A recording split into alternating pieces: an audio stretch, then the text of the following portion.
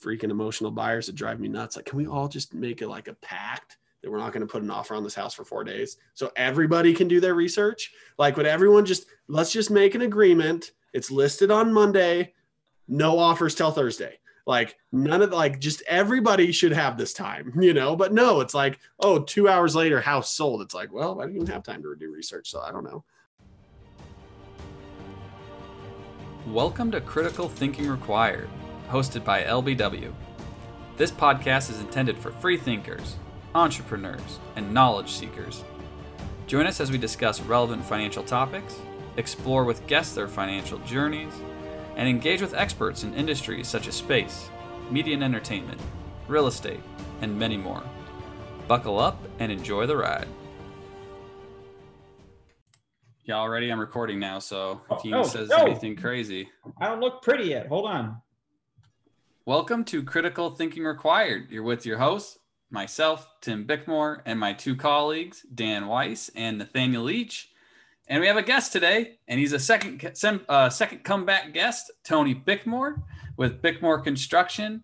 I'm not going to read a bio for Tony this time since we did it on our last podcast, The Reality of Remodeling, which was a fantastic podcast about remodeling, rebuilding, and your primary residence. Is it an investment or not? So please go back and listen to that episode. We're really excited to have Tony back. We're having Tony back for this episode to talk about investment real estate outside of your primary residence. So I think I mentioned on The Reality of Remodeling that a primary residence was a question we get on a daily basis. I think right after we're done with that question, people then ask about, well, can I buy a house to flip it? Can I buy rental income property? How does that work? I want to invest in real estate. So we thought, hey, let's bring in another expert to talk about what that really means and what it takes.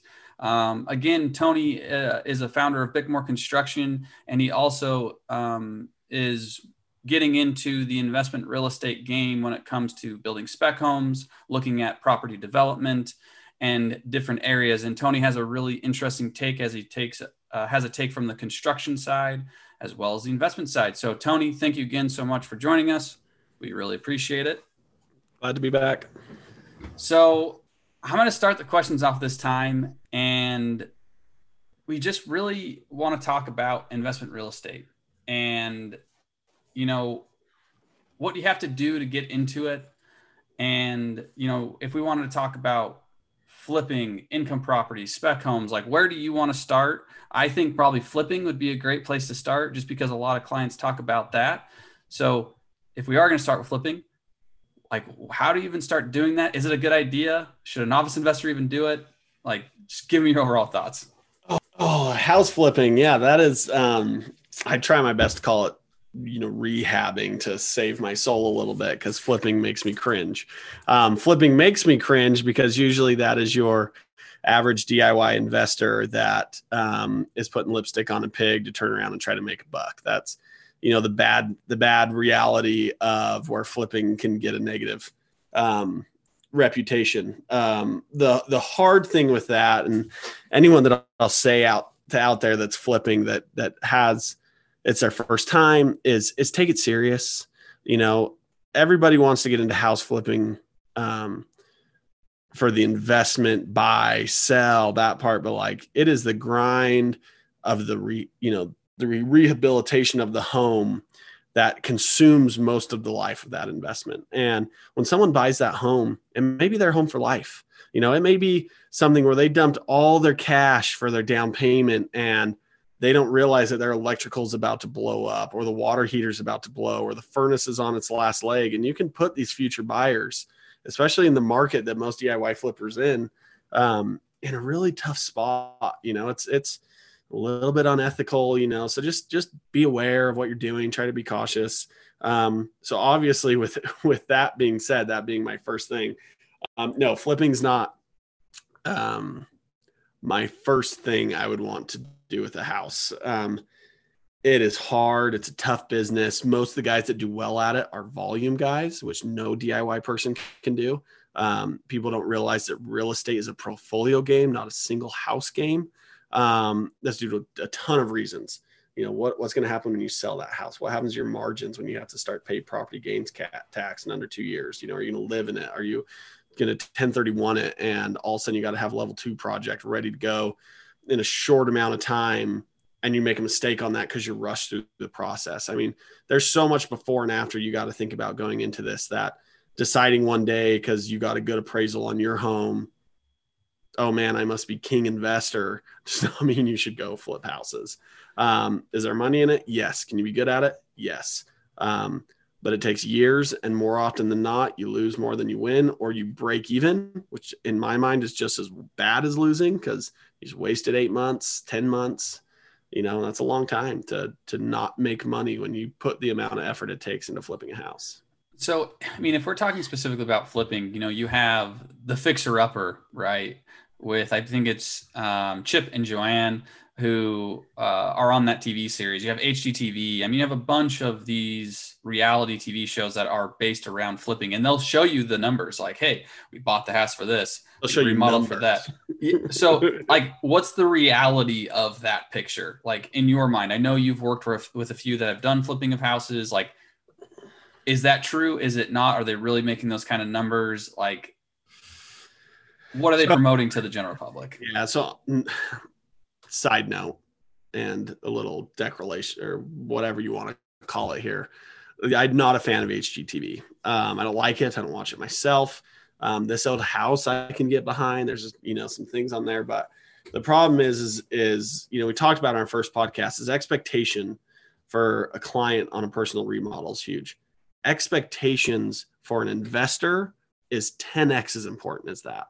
And what these shows are doing is they're setting up unrealistic expectations. They're throwing these, fake minor, we got into trouble this week because our cabinet showed up and it was white instead of gray. Let us show you how we took care of it and save the day and save our margins. Like, that's just not the real world. And, a lot of these shows are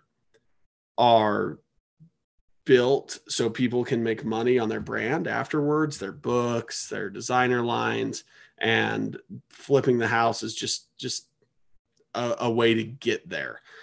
People don't talk about how a lot of sponsorships give them stuff for the house that they don't include in the numbers. There was a TV set here in Salt Lake that I followed a little bit.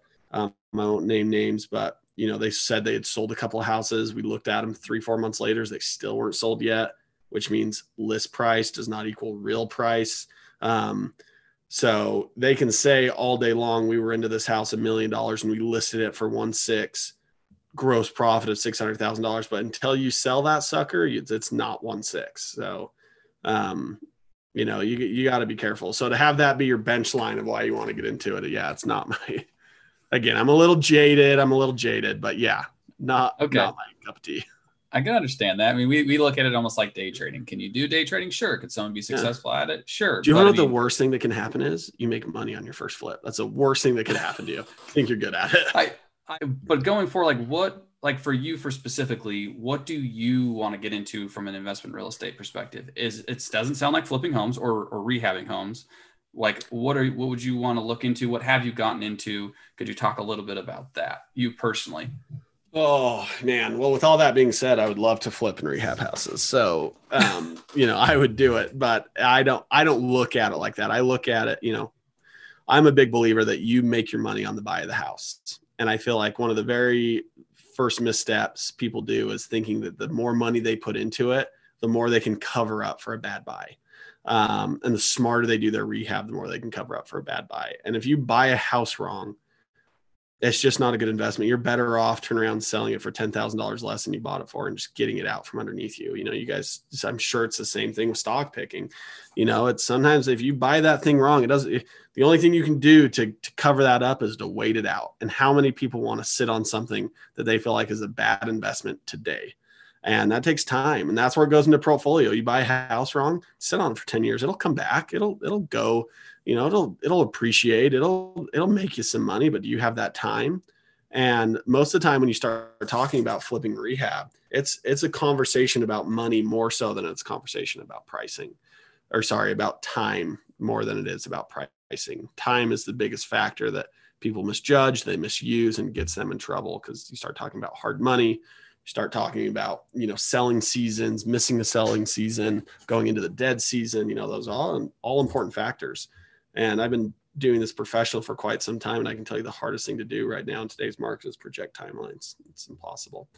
So we're trying to get into it. We just purchased a property actually that we're going to restore the lot, I would say, because we will probably, level the home and start fresh to give the lot its justice on the street. It's a beautiful street, beautiful neighborhood.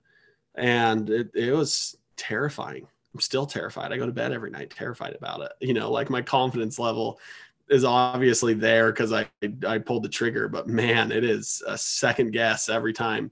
But we feel like we bought it right. And that's what, gives us confidence to go to bed, after those stressful thoughts is, we bought it okay. We bought it under our thesis and, what we believe is right. And we're going to stand by that and, see how the cards fall. So we've kind of touched on it a little bit already, Tony, but can you walk us through your investment framework when it comes to investing in real estate? So it kind of goes into two different avenues. There's your long-term investment and your short-term investment. So as we talk about flipping or rehabbing a home, it's a short-term, right? It's going to happen in under 2 years, a lot of times under a year, 6 months time. That's something that's very much a now thing. When you start to get into rental properties and you start to get into long-term holds, it's a whole different conversation, a whole different framework. But our framework with short-term deals is understanding the emotional side of the market and trying our best to understand where the market is and what perceived value of street by street is. I mean, we live in an area in Salt Lake where you work your way a block at a time and home ceiling prices can jump $200,000 a street. And when you're looking at Google Earth, that looks like they're right next door to each other. So, house on street A may go for 2 million. And all of a sudden it makes the house on street B for 600,000 just look like the biggest deal ever. But the ceiling price on house B is $1 million. Like it can be that kind of craziness, and not understanding that is a big mistake. So we've put years into, realtors, into homeowners. A lot of our homes are sold off market. They're pocket deals, meaning, the average investor on MLS is never going to see it. It's sold through friends, through neighbors, through social media. And a lot of the times these people are wanting to sell to someone they trust. It's, love letters, they call them around, our neighborhoods, is people require when you go to buy a house to send in a love letter, why you deserve the house. That's what kind of seller's market it is, they can pick and choose. I want this family that has this many kids, because we want to do justice to our neighbors in the street. And so, our Bickmore Construction brand is so important to us because we want people to feel like they're selling to somebody that can make a home for somebody else, and not just profit on that. And we're going to sell a dumper, or we're going to, put lipstick on a pig, and the next family that moves in is going to be dealing with headaches their whole lives. Like that's a big deal around here. So our framework is being in touch with the neighborhoods. It's understanding values on a very micro level, street to street, and as well as understanding timing in the market, which we feel like is kind of our key framework for our short-term deals. Our long-term deals is more of a volume game. Again, going back to portfolios and loan to values and getting into kind of that stuff. So Tony, just to kind of go off, you mentioned the spec home that you recently just got involved with. Can you walk us through that a little bit? How long did it take you to finally pull a trigger on that investment? I mean, was this a year? I mean, how long have you been waiting to buy, within the thesis specifically? Oh man, I think I started looking seriously at my first deals in like 2013, 2014. Do you remember those townhomes or those condos we were going to buy from my partner's mother-in-law? I think that was 13 or 14. That's really, about a year before that is when we really started looking into, okay, we have the talents to be able to handle some of these scary handyman things and some of these scary, be able to know what a house needs. And so we can understand rehab costs. It's kind of started about then. We purchased our very first property last year. So 5 to 7 years. I probably look at 2 projects a month. I probably seriously look at 1 project every 2 months. And sometimes a lot more than that, but that's usually a minimum. So I've looked, it's in the real estate world, it is much harder to say no than it is to say yes.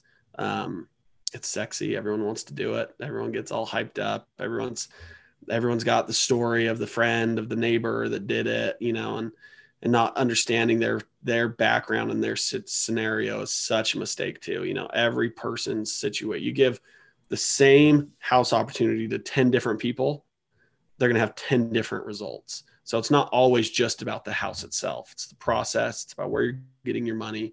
How much risk can you take? There's so many things that go into it that it's not a stock. It's not a singular thing that's independent of you. You are controlling this. So factoring yourself in is a big deal. So you mentioned, 2 houses a month, potentially 1 serious house every 2 months. If I were to go on Zillow right now and look in your area within Salt Lake, and even probably go in the neighborhoods, I could probably find 10, 20, 30 homes that are for sale on Zillow. Why haven't you picked one up so far? Isn't the volume potentially there?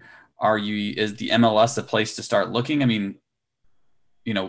Why sift through all of that when it seems like from my perspective, being more on the novice side of it, that there seems to be a plethora of opportunities? Because number one, I'm not in a position to get in the long-term game of real estate, because to get into the long-term real estate game, you have to be able to put money aside and ignore it for 40 years, a large sum of money.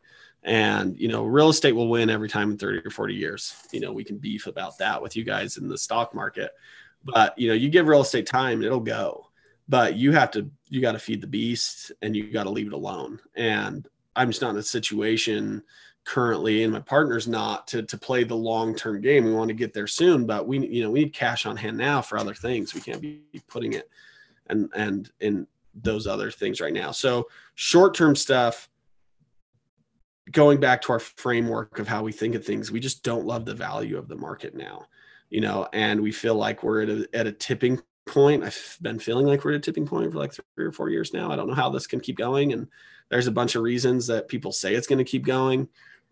Same thing, I was just young enough, but old enough to remember in 2008, everyone saying why this run was not going to stop because it was different than the 90s and blah, blah, blah. And the more people I hear justify that this is going to keep going, the more scared I get that everybody's wrong. Maybe it's just the pessimist inside of me, but I just don't know how it continues. It's not sustainable.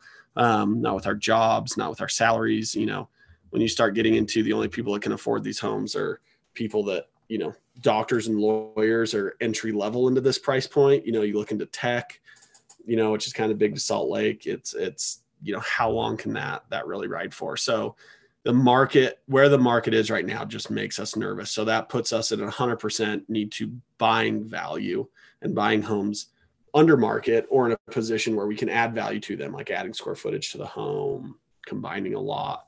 And that's just hard to come by. It's just, it's hard, and it's effort.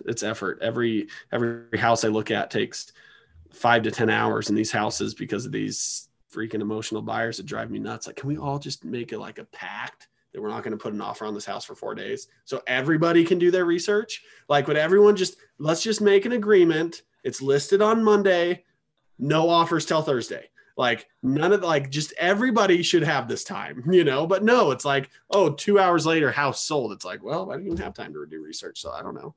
I'd rather not, you never regret the deals you don't do. Right. So that's just where, this market's just tough. It's just tough. So, and what was the pulling of the trigger for this current investment then?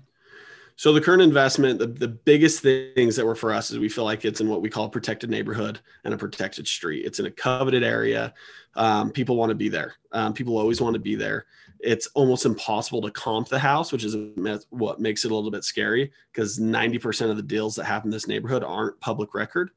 So the only way what the neighbor's house sold for is because the buddy of the guy who bought it, and you can use that as a comp. You got to be in with the right realtors that want to give you the time of day.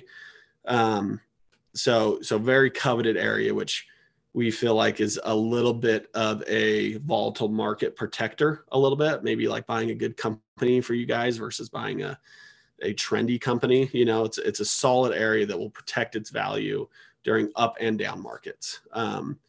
And so that was the biggest thing. Number two is we felt like the price point was fair. It was by no means a gift, but it wasn't over market. We feel like we paid market value for it. And we feel like the potential of what we can do with the house, due to a few comps that we know of that we pulled, that we could make something of it. And more importantly, which a lot of people where this wouldn't matter to them, it's more of a brand play for my construction side than it is anything else. Having our name on a coveted street, our sign is a part of the puzzle that no one else will understand, where we're essentially buying ourselves a really good project that will probably get us a really good designer, which is huge. And this goes back to this whole, you know, someone may look at my deal and be like, oh, Tony did this, we should mirror him. But they're not factoring in that I'm willing to drop my profit margin 20% because I'm doing a brand play for my custom construction company.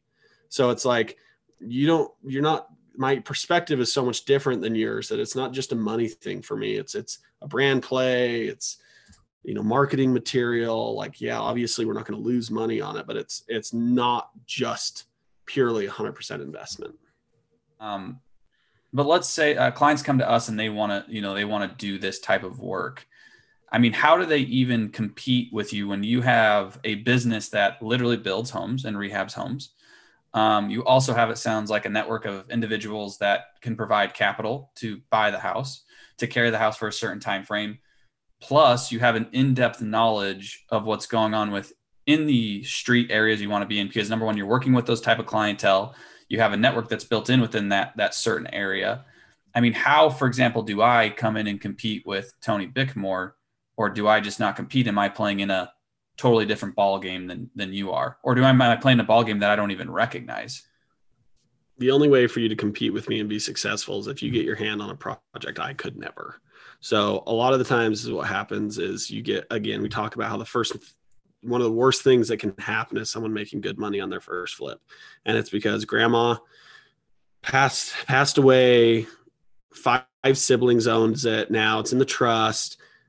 Grandma was a little bit of a hoarder. House was packed. They're like, we don't really want to list this. We don't want to go through all this. We just want to get rid of this now. And 30 grand less below market to have it sell like that is worth it, because it's like 6 grand less to each of us. Who cares? You know, math might be off there. And your nephew, who's like, hey, dad will give me a down payment, you know, or hey, dad, you own a fifth of this. Why don't you just carry, you know, and we'll work out a deal where we buy out in-laws and you get this deal for this house where you're right off the bat, $30,000 in your pocket off of market value for today. Now, all of a sudden we're talking about you doing that. Let's say Dan's watching you. Well, Dan doesn't know any of this. So Dan's thinking you bought it at market. Then all of a sudden he hears one, then he's going to go, you know, it's just the things that happen with gifted money, gifted equity, you know, all these things that happen is the only way a DIY investor can compete with a professional. So you come in, you have your deal, because I couldn't buy it at that price. That's how you beat me. If you and I buy at the same price, I beat you every time.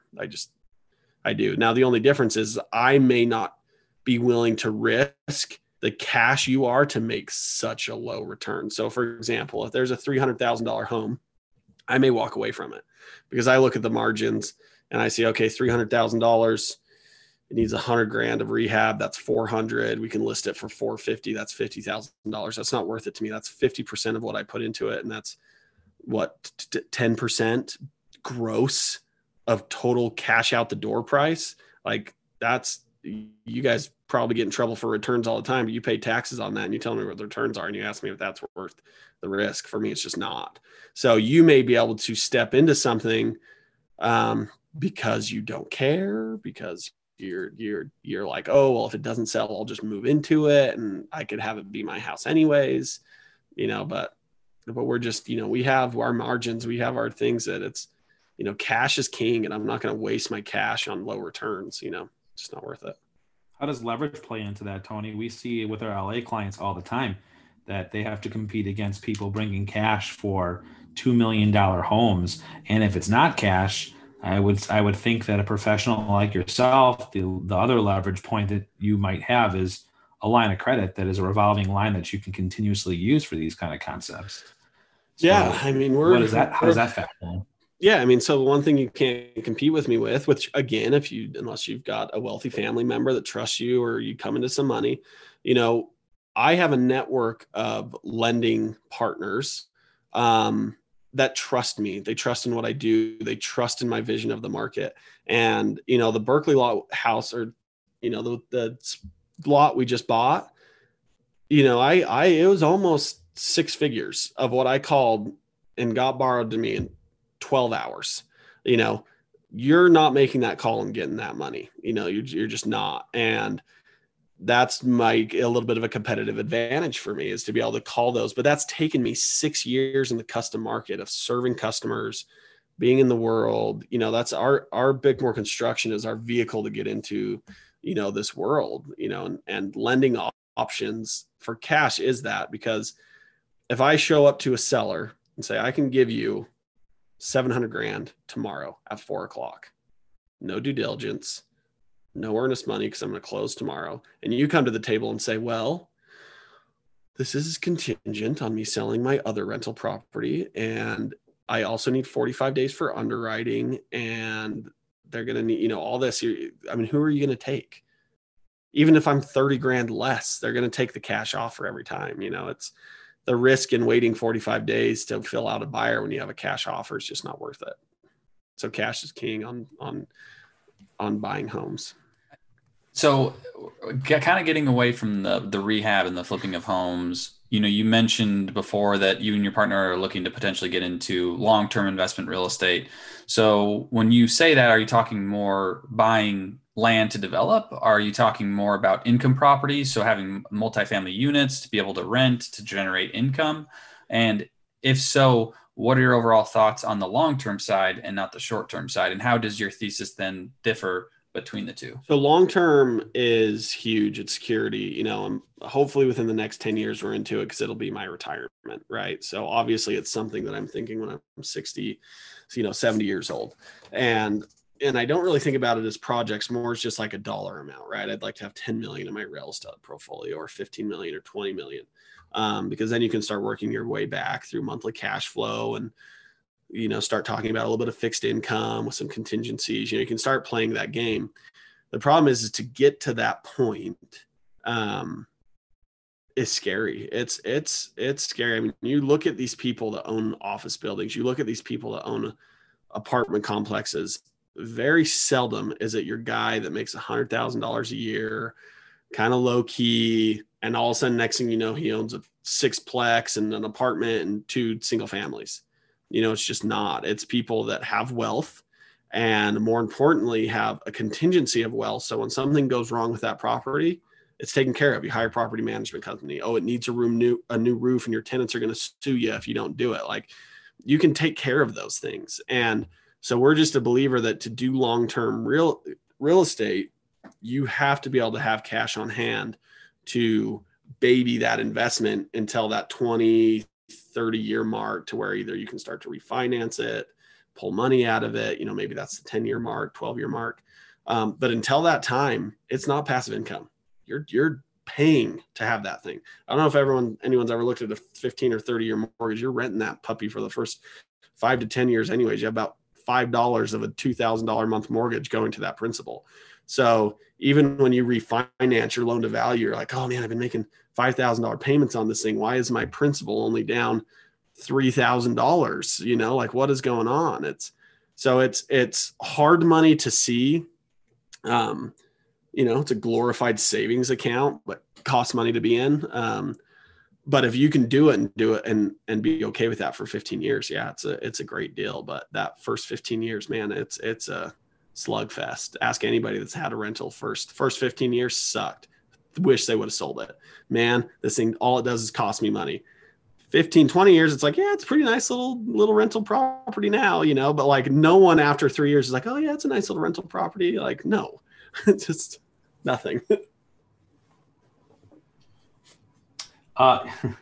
In the previous podcast, Tony, you talked about how people will justify what they want, and there's a cousin to that. It's called ignore what you don't want to see, and it's funny as you hit on this. I mean, just the other day, we were having a conversation with a client where this kind of concept of owning doors, right, multiple properties, probably does make sense. But it made sense for the following reasons, and I'm sure you could probably add to this.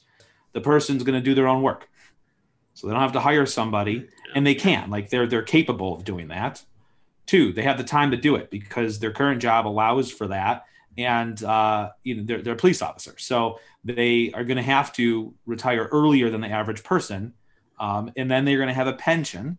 Plus, they have a spouse who makes a considerable amount of money that allows them discretionary income so that they can go ahead and they can fund this hobby that he hopes to become his retirement, which you kind of alluded to too later in life.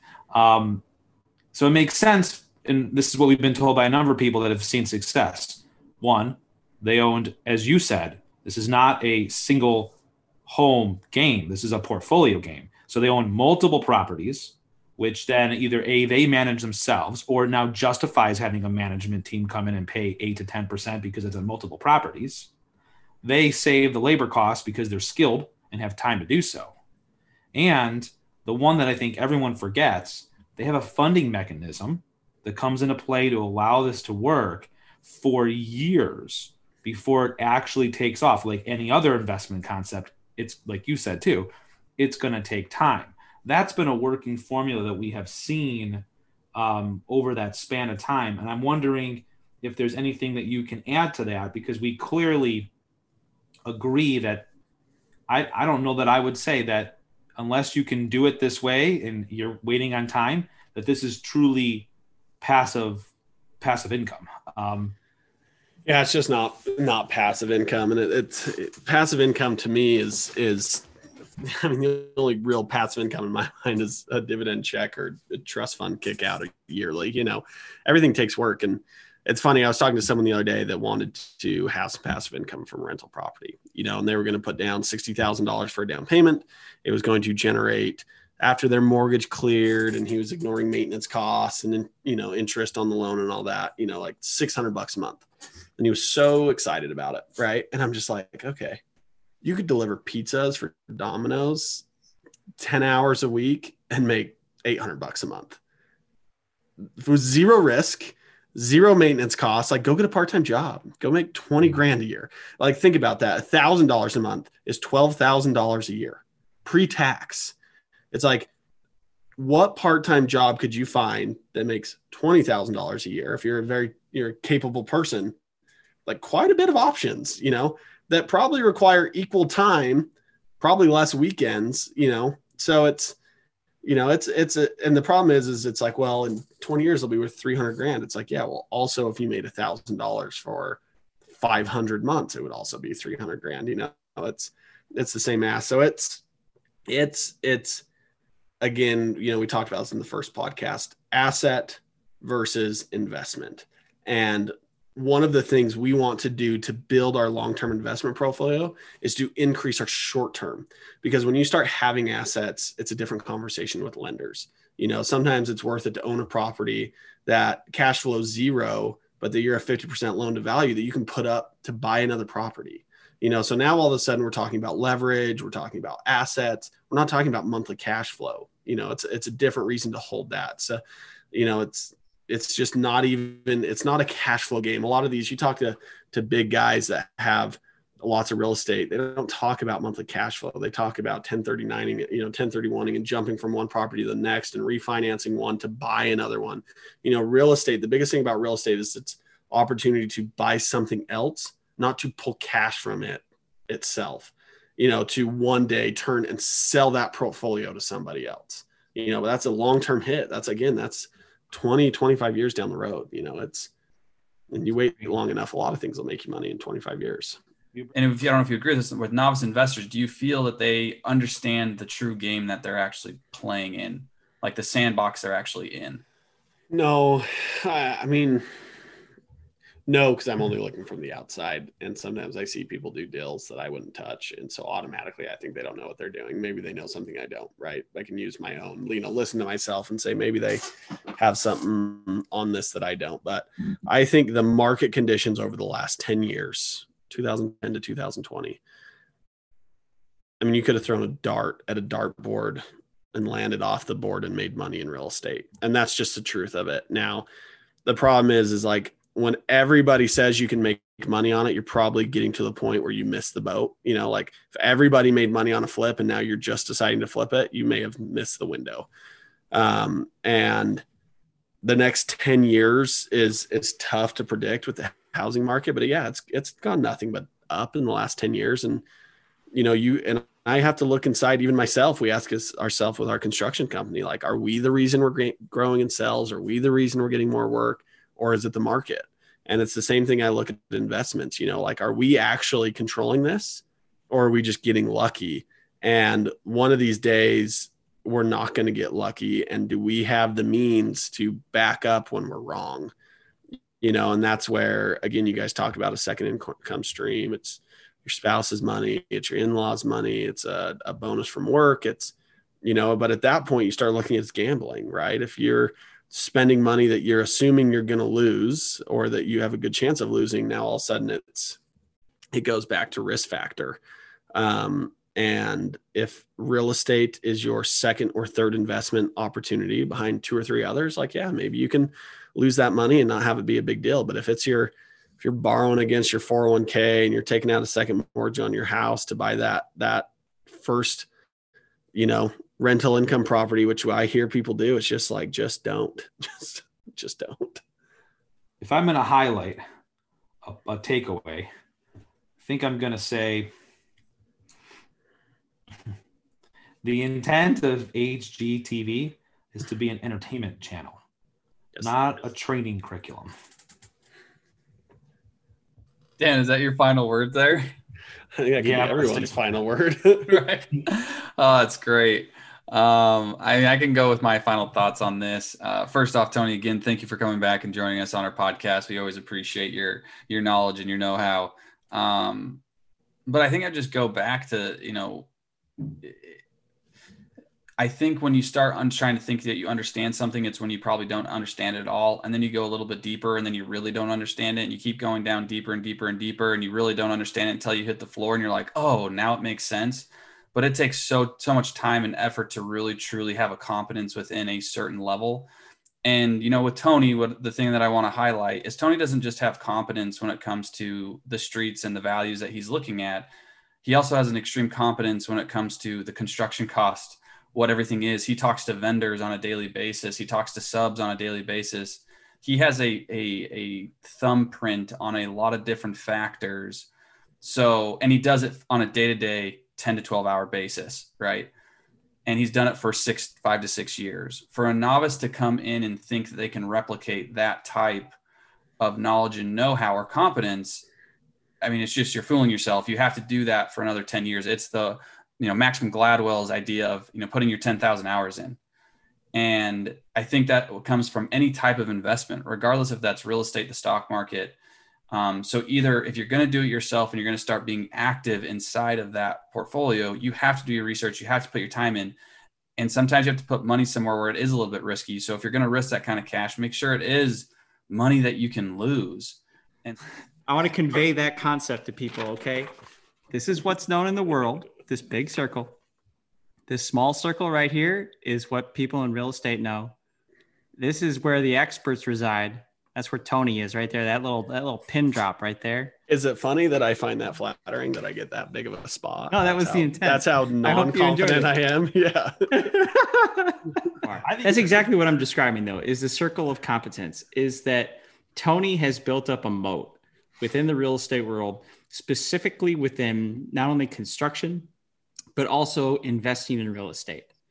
To accrue that kind of experience takes time, and it has to be a full-time job. It can't just be a pastime. Okay, let's say you want it to be a pastime. It'll take you 30 to 40 years to accumulate that kind of experience on a part-time basis. And Tony's just going to keep on steamrolling and learning and compounding his knowledge over that same time period. So he's going to be light years ahead of what you and everybody else knows. So the sooner that people can drill that into their head, the sooner it makes sense for them to go get that part-time job, like Tony was saying. That was offensive. And they'll come out ahead. That's all I got. Take us home, Tony. What do you got? Yeah, I would say that if you're really going to, I'm in real estate, right? I want to be in real estate. So obviously I enjoy it. Obviously there's money to be made. If you're going to do it, if you're a DIYer wanting to turn professional, if you're just wanting to do it as a hobby, two things. Number one, find a mentor. Find a mentor that's been doing it, that's had success, not once, not twice, but multiple times. They're out there. Call your realtor, ask who they sell homes to, branch out. Find someone, latch onto them, follow them on some deals, say, hey, can I go look through, you're going to look through houses. Can I just drive with, not drive because it's COVID, but do whatever, but just leech on for a couple of deals, find out how they think, find out how they're doing their numbers, learn from somebody else. Experience is sometimes hard labor earned, but mentorship is free. And if you can find someone to do it for you, just do it. Number two is do not try to be smarter than the numbers. It's the biggest mistake everybody does. I still do it. Every time I bid a job, I tell myself, you're not smarter than the numbers. Don't try to out-justify this. Take your numbers to your financial advisors, take them to your accountant, take them to someone. The numbers are the numbers. You cannot outsmart them. The only thing you can do is forget to add them together. So if you can do those two things, you're headed in the right direction, and find some realtors that love you and be nice to them. It's few and far in between that you can really have a strong relationship with. And that's probably the single most important tool. Tony, fantastic points. And thank you again for taking time out and joining us for another round of these podcast sessions. We really appreciate it. We know our audience does too. And thank you, audience, for joining us tonight and thinking critically, and keep an eye out. We just might launch an art segment called Paint by Numbers with Nathaniel. And it's going to be fantastic. Have a great night. Thank you for taking the time to start your journey of thinking differently and listening to LBW talk about stuff they love. Until next time. The opinions expressed in this program are for general informational purposes only and are not intended to provide specific advice or recommendations for any individual on any specific security, on any specific broker-dealer or custodian. It is only intended to provide education about the financial industry. To determine which investments, broker-dealer, or custodian may be appropriate for you, consult your financial advisor prior to investing. Any past performance discussed during this program is no guarantee of future results. As always, please remember investing involves risk and possible loss of principal capital. Please seek advice from a licensed professional. All opinions expressed by podcast participants are solely their own and do not reflect the opinion of Leach, Bickmore, and Weiss Wealth Management, LLC. Leach, Bickmore, and Weiss Wealth Management, LLC is a registered investment advisor.